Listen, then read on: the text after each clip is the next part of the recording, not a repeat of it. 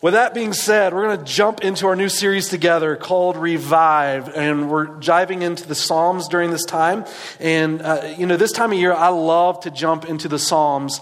And the reason I love to jump into the Psalms is the Psalms are different than all the other books of the Bible. The Psalms are books of worship, which I think the Bible is a book of worship. But rather than it being God communicating himself to us, the Psalms are man's response back to God. And one of the reasons I think that is important for us, especially this time of year, is because we go through, I think, more emotional adversity in this season of a calendar year than any other. It's something about this winter time of months. You get to the end, you're like, hurry up, spring. I'm sick of being in the house. I want it to get warm again. I want life again. You get past the holidays, and sometimes the holidays are hard for us. And learning how to walk in faith in these times of life that are difficult, it's not always easy, but the Psalms give us a beautiful way in which the authors express worship, especially in adversity, how our souls can respond. Romans 8:28 or 8:22 says all of creation groans, right? And what's interesting about that is we are included as a part of all of creation, and that verse, Romans 8:22, is confessing the normal state of our being is one of groaning.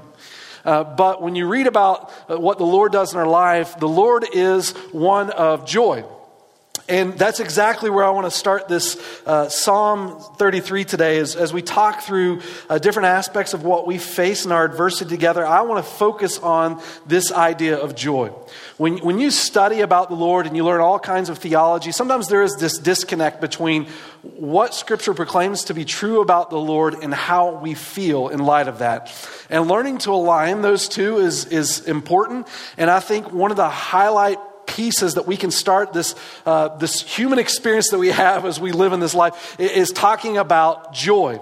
Now, sometimes when I say joy, I know some of us, we like to pretend to be tough, and we think joy is such a wimpy word. I can't believe we're going to spend today talking about joy. But let me just tell you why joy is important.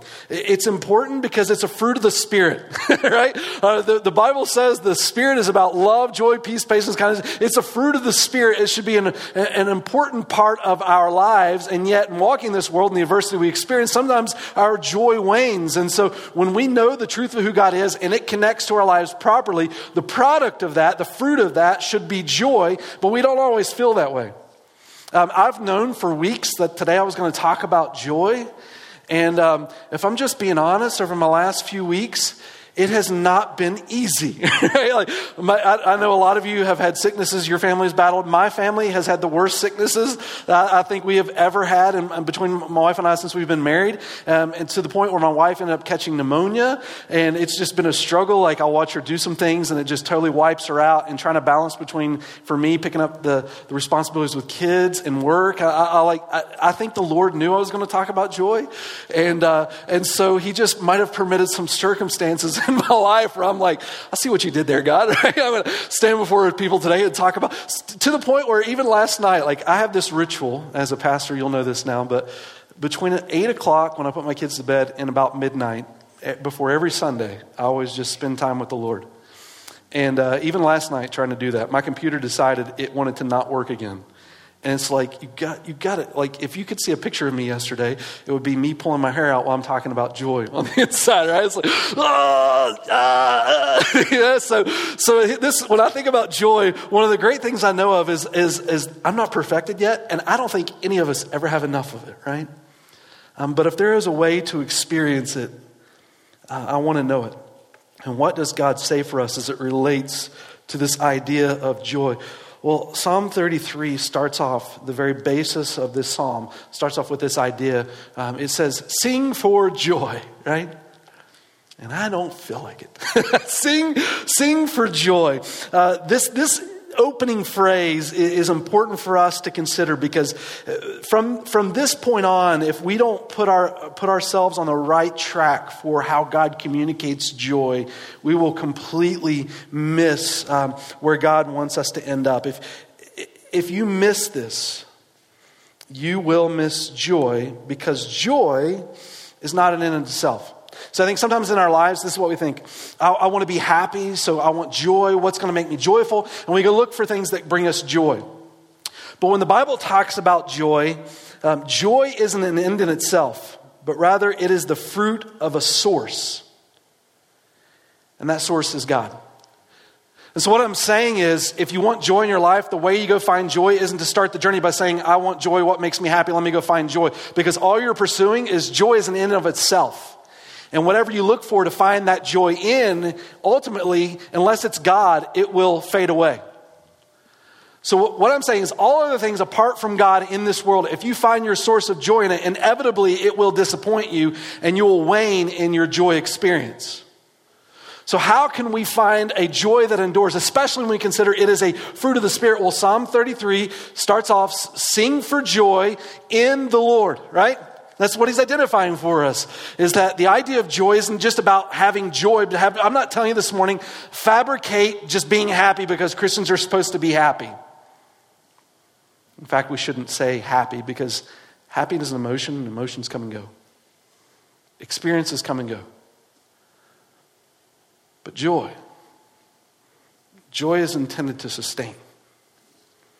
Sing for joy, and he gives us the reason why this can happen, the source for which we find it. It's not the fruit that we pursue, it is the root, and the root of joy is the Lord. The Lord is joy. So sing for joy in the Lord, O you righteous ones. Praise is becoming to the upright. Give thanks to the Lord with the lyre. Sing praises to him with a harp of 10 strings. Sing to him a new song. Play skillfully with a shout of joy. And so what he's describing for us in these first 3 verses is something that God wants for you and something that God wants from you.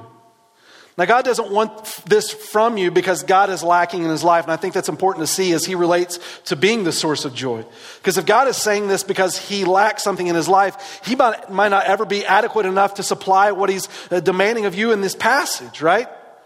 Like if God isn't sufficient enough to sustain it within himself and he's looking for you to make him happy, then how in the world is he ever going to provide the joy that he proclaims he has for you?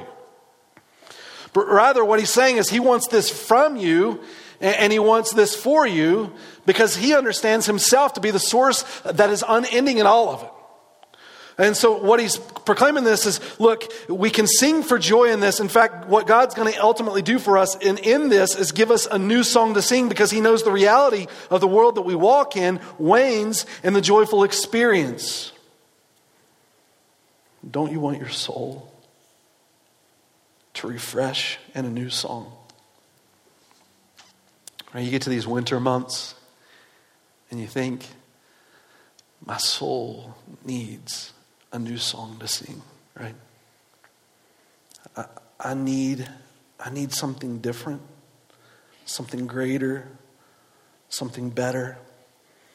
And this idea of joy is rooted in that. Now, here's what I think is important when we think about joy and consider what it means in the life of a Christian. Joy isn't about turning a blind eye to pain. I think sometimes as people, we get uncomfortable with the thought of pain and seeing people in pain.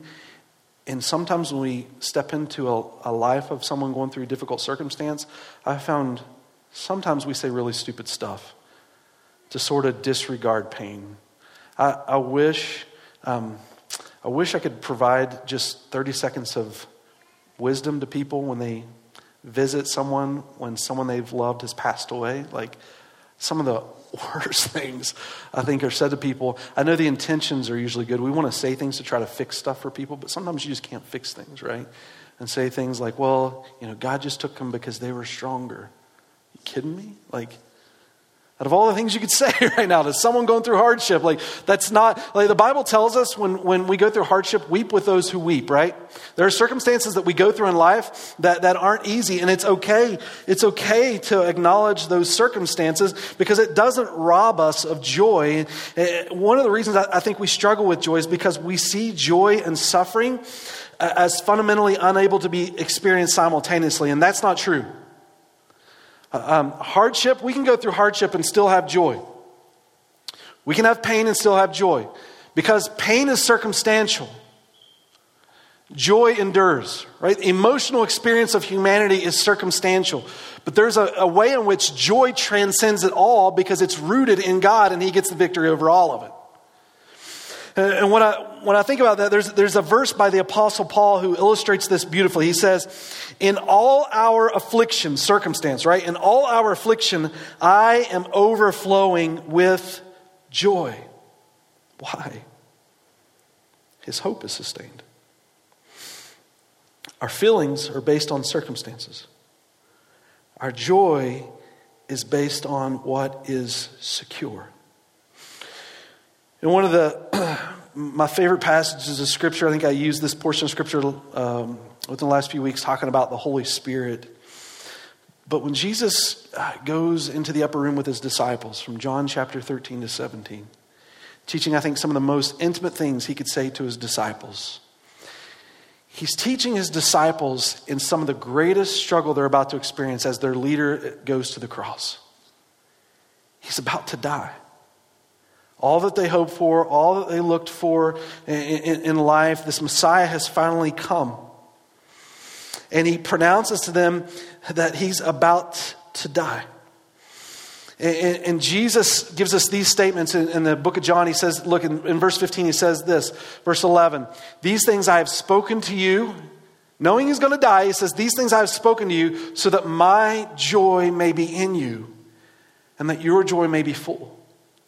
In John 17, verse 13, but now I come to you, and these things I speak in the world so that they may have my joy made full in themselves. In John 16, 24, until now you have asked for nothing in my name, asking you to receive so that your joy may be made full. And so Jesus in this passage is rooting this idea of joy in his name, which means his authority. It's based on the identity of who he is, not circumstances. And you think about the idea of joy, and we could argue, yeah, you don't know what I've gone through, so how could you possibly know that I could have joy, right? And the kind of life I have, there is no way I could have joy. We could make that sort of argument, but let me just say this. I'm pretty sure Psalm 33, when the author is writing this about joy, he recognizes that people in life are going to go through hardships. Whatever circumstance we've gone through in life, I mean, at least we can relate it to what Jesus is saying in the book of John when he's about to die and his disciples are going to be threatened and they're going to end up with their own lives becoming martyrs for Jesus. And yet, in knowing all of that, Jesus talks about joy. I'm not saying this needs to undermine our pain, but really it puts it into perspective. Because with Jesus, there's always hope. And when there's hope, joy can be found. It's not diminishing your problem. It's elevating the authority of your God. Don't tell your God how big your problems are. Tell your problem how big your God is. That's where Jesus is going here with these disciples. My joy in you. You know why? Circumstances change. But in me, you win. You win. And so as you think about this premise that he sets up in Psalm verses 1 to 3, this idea of sing this new song, and what could possibly ever give me joy, especially in my circumstance? His answer is, the answer to joy is bigger than circumstance. It's based in what's secure. It's based in certainty. And so he then gives us a couple of verses to build on that idea. He says, for the word of the Lord is upright. What he's saying is it's true. So what God has spoken over you, you need to allow to speak into your life because this is true. And this sets the basis for everything. And all his work is done in faithfulness. He loves righteousness and justice. The earth is full of the loving kindness of the Lord. What God is saying is he is for his people in this passage, and he highlights this idea. His work is done in faithfulness. Happiness based on circumstances. Joy based on what's secure. And what does it say about God in this passage? He is faithful. Faithfulness. That's where our joy can be secured. He is faithful. Everything is promised, as promised to us, holds true because his word is upright and he is faithful. Some have said it like this, that Sometimes we think too much of ourselves and not enough of God. And reality is we've given God 1,000 reasons or more not to love us. And yet he has never changed his mind. He is faithful. So you look at what God wants for you, this verse 1-3, this singing of a song of joy. Then you see in verse 4 and 5 why we can have that. It's not based on us, it's based on him. His faithfulness, his uprightness, that is where the security lies, not on circumstances, but on what is secure. And in him, he is secure. And since this is his promise that we have through him, we can rest in this. And so if you skeptically just think about this, how do I know then that I can rest in this joy? Like, what experientially can I look back upon? What we find in these next few verses, where really he just spends the rest of the time in this psalm, is that joy isn't about where you put your feeling. Joy, honestly, is about where you put your focus. When we look for joy in our lives, we're not looking for it because joy has been lost. Really, I think it's been drowned out by the things in this world around us. And so what you see in Psalm 33 verse 6, he goes on to explain, how do we build this basis of joy in our lives? If Jesus is that source, what can I look to within the Lord to fill my soul to rejoice in this joy that God provides? In Psalm 33 verse 6, he says this, by the word of the Lord the heavens were made, and by the breath of his mouth all their hosts. He gathers the waters of the sea together as a heap. He lays up the deep in storehouses. Let all the earth fear the Lord. Let all the inhabitants of the world stand in awe of him. For he spoke and it was done. He commanded and it stood fast. What does the author do? Well, the author goes to the past. When you think about rooting yourself in joy, he sets the past as a precedent to trust in the promises in the future. The past becomes a precedent to the promises of God made known in our lives. And so he starts with the past. How do you know that this can be true for your life? Well, look at the hand of God and everything that he's done. He's created all of this, and for what purpose? So that your soul can delight in a God who is secure. So you can see this world around you and see that the creative hand of God cares for you, and recognize that God made you as the crown of his creation. So that when you look at the past precedent of God and his creative work, you can trust in him in the future. It's like this in our life. Anytime you ever want to make an expensive purchase, you try to become the expert in whatever you're buying, even though you may not be that great of an expert, right? You want to buy a car? How do you know that car is going to make it? It's not a lemon. You want to buy a house, right? You do your due diligence. You want to make an investment? How do you determine whether or not it's secure? You want to get an education or pay for an education for your kids? On what basis? Like, if any time in my life I wish I had a crystal ball, it would be during those times. I cannot predict the future. How do I know that my future is going to work out here, right? But you do your due diligence, and what do you do it on? The character of an individual you might have to trust in for the purchase, and the past precedent of what you're trusting towards, right? So you go through the home and you look underneath of its foundation, all that's built. You look at the investment of the individuals you might be investing in, the plan. You want to look at the past, present, everything that's set up as a foundation, so that way you know your future is secure. And the same is true with God. How do I know I can root my joy here? How do I know this will be secure? How do I know my hope will not fade? Well, it's based on the character of who he is and the foundation on which he builds it. When you look at the evidence of creation, you see a God who is good. The heavens declare the glory of God. The mountains are incredible. What a great God, and that he would care specifically for me by becoming flesh in this world. And not only that, he is faithful. If anything is secure, God is secure. And when your past is covered, your present is enjoyed, right? You can rest in that.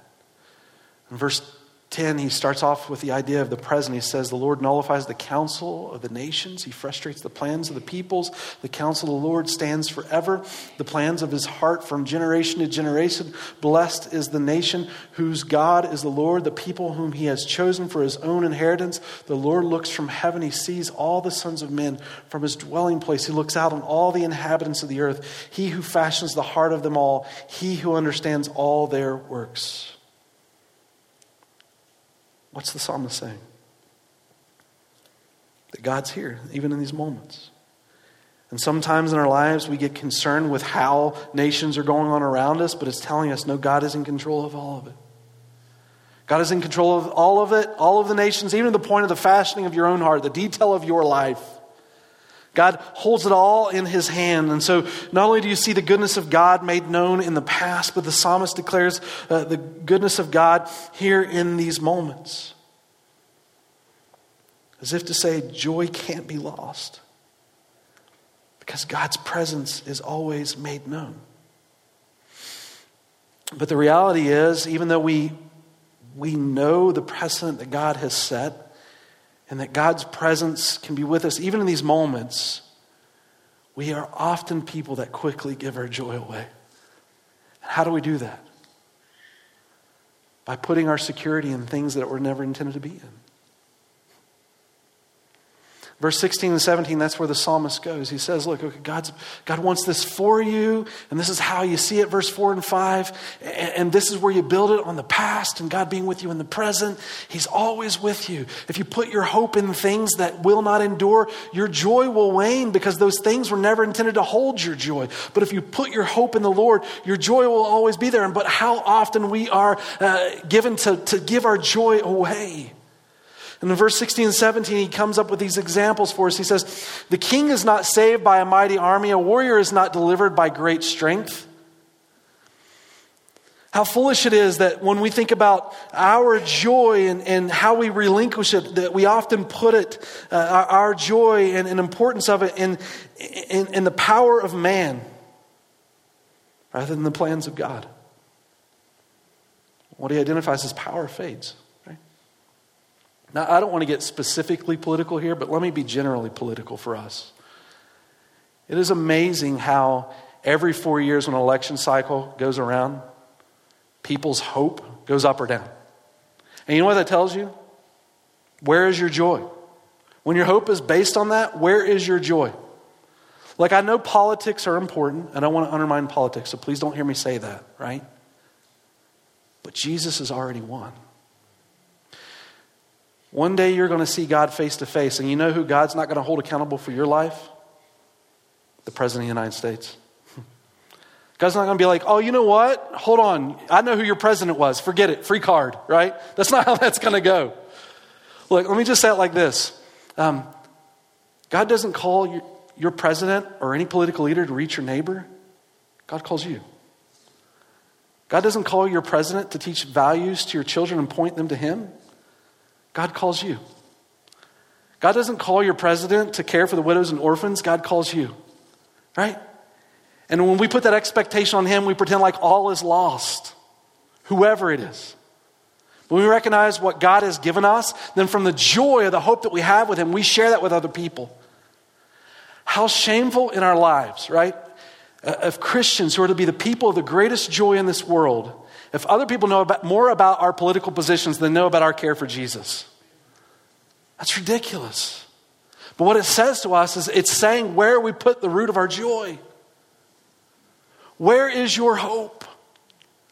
And we've been doing it for years, that even the psalmist in Psalm 33 can say it about people then, and it's just repeated itself throughout history, right? And then he gets in verse 17 and he says this, a horse is a false hope. It's like this. This is so funny to me. Okay, we struggle with where we put our joy. I can see this week, and someone comes to me and they say, Pastor, I'm struggling with my joy. And I'm saying, are you putting your hope in a war horse again? You know, it's like, this one doesn't necessarily translate as well, but he says, a horse is a false hope for victory, nor does it deliver anyone by its great strength. You know, when's the last time you were there, right? Oh, it's my horse. my hope is in you, horse. Right? But what he's saying is, what we tend to do is we put our hope in possession, right? As if that's going to make me content in life. I need more. And so we put our hope in that. And what we ultimately find out, honestly, there are people in life that don't have a lot and they're happy. And there are people in life that have a lot and they're not happy at all.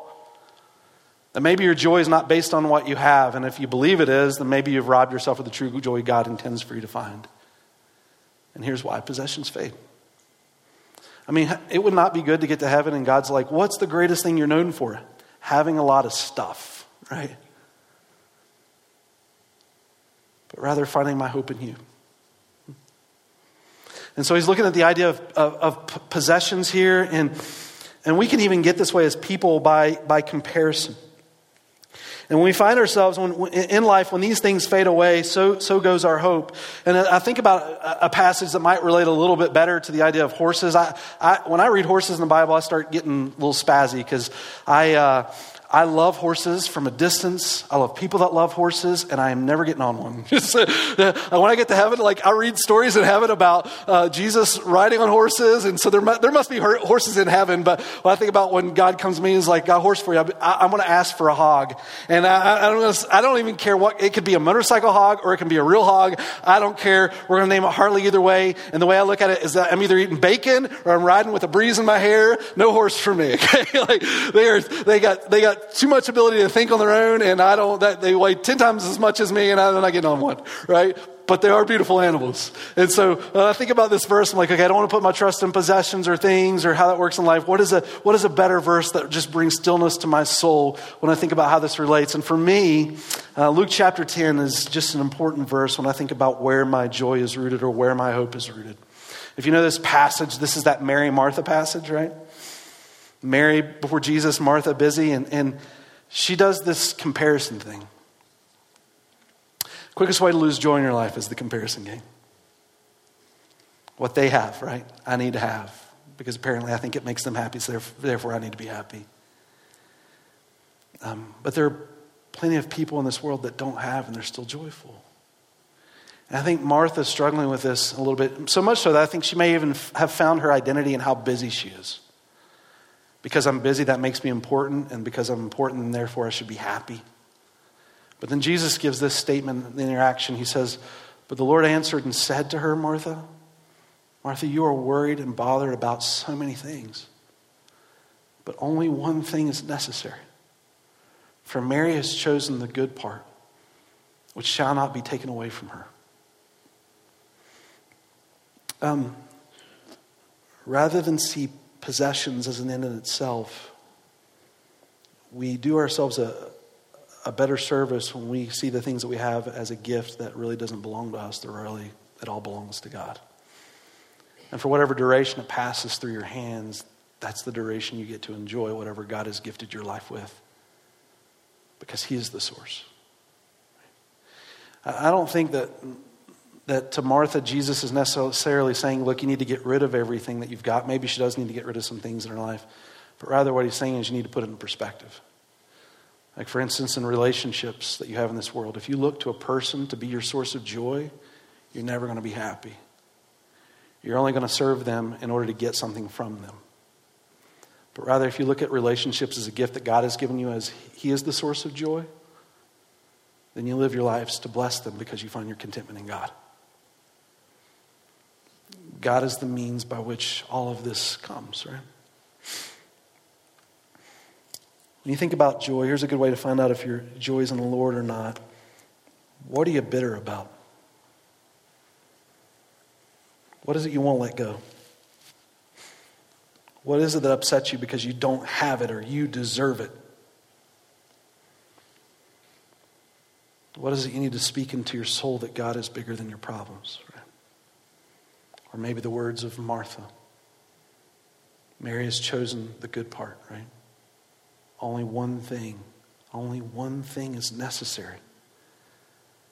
It's not that joy is lost. It's that joy gets clouded in the life of business with so many options around us that we forget where the source actually comes from. It's Him. We don't seek joy as an end in itself, but we seek joy because He is joy itself. And He provides the hope that endures beyond all things. my joy wanes when I trust in something that it was never intended to be trusted in. But when I trust in him, it'll never disappoint. And that's where the psalm ends. It looks to the future. It says, behold, the eyes of the Lord is on those who fear him, on those who hope for his loving kindness, to deliver their soul from death and to keep them alive in famine. Our soul waits for the Lord. He is our help and our shield, for our heart rejoices in him because we trust in his holy name. Let your loving kindness, O Lord, be upon us, according as we have hoped in you. Notice these last two verses, what he talks about here. He says in verse 21, trust, which is faith, right? And then he talks about hope, right, at the very end of verse 22, and he talks about love. This idea of faith, hope, and love. I would say for us, that is where joy is rooted.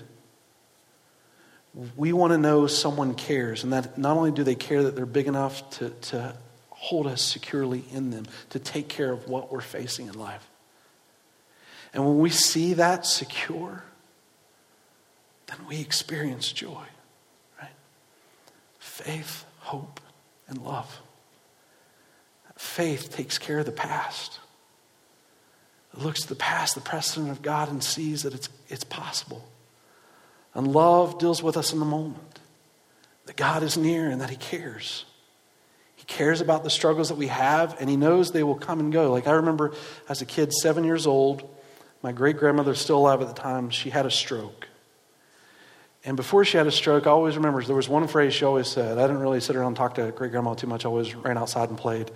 But there was one phrase she always said, and even after the stroke, she always said it. And she was a believer. She said, this too shall pass. This too shall pass. And what did that communicate without ever saying it?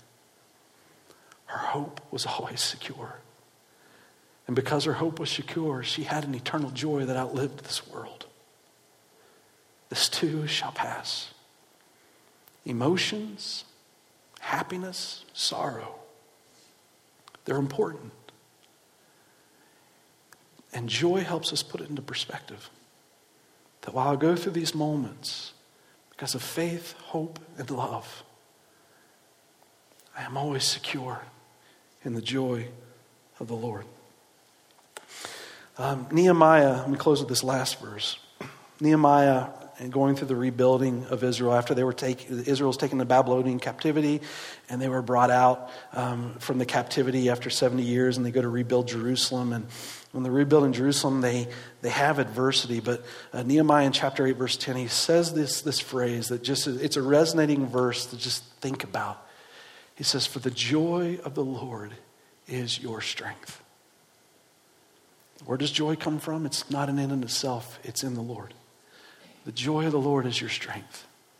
And so what Nehemiah is leaning into is this idea of rather than seek our joy, our happiness in other things, it's to come to God and say, God, what is the delight of your heart?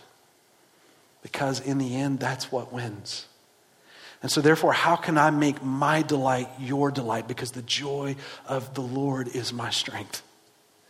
And when our heart aligns with God's heart, our joy becomes his joy, and we delight in him. And because he is secure and faithful, our joy will never end because God is true to his word. You know what this is, guys? That is the gospel. That is exactly what Jesus shared with his disciples. In the midst of that struggle, do you know why he turned to his disciples and said, you can have joy? It's because he knew he wins. And the gospel is always about hope, which is why God's people are a joyful people. This message has been brought to you by Alpine Bible Church in Lehi, Utah. If you'd like more information, please visit us online at alpinebible.com.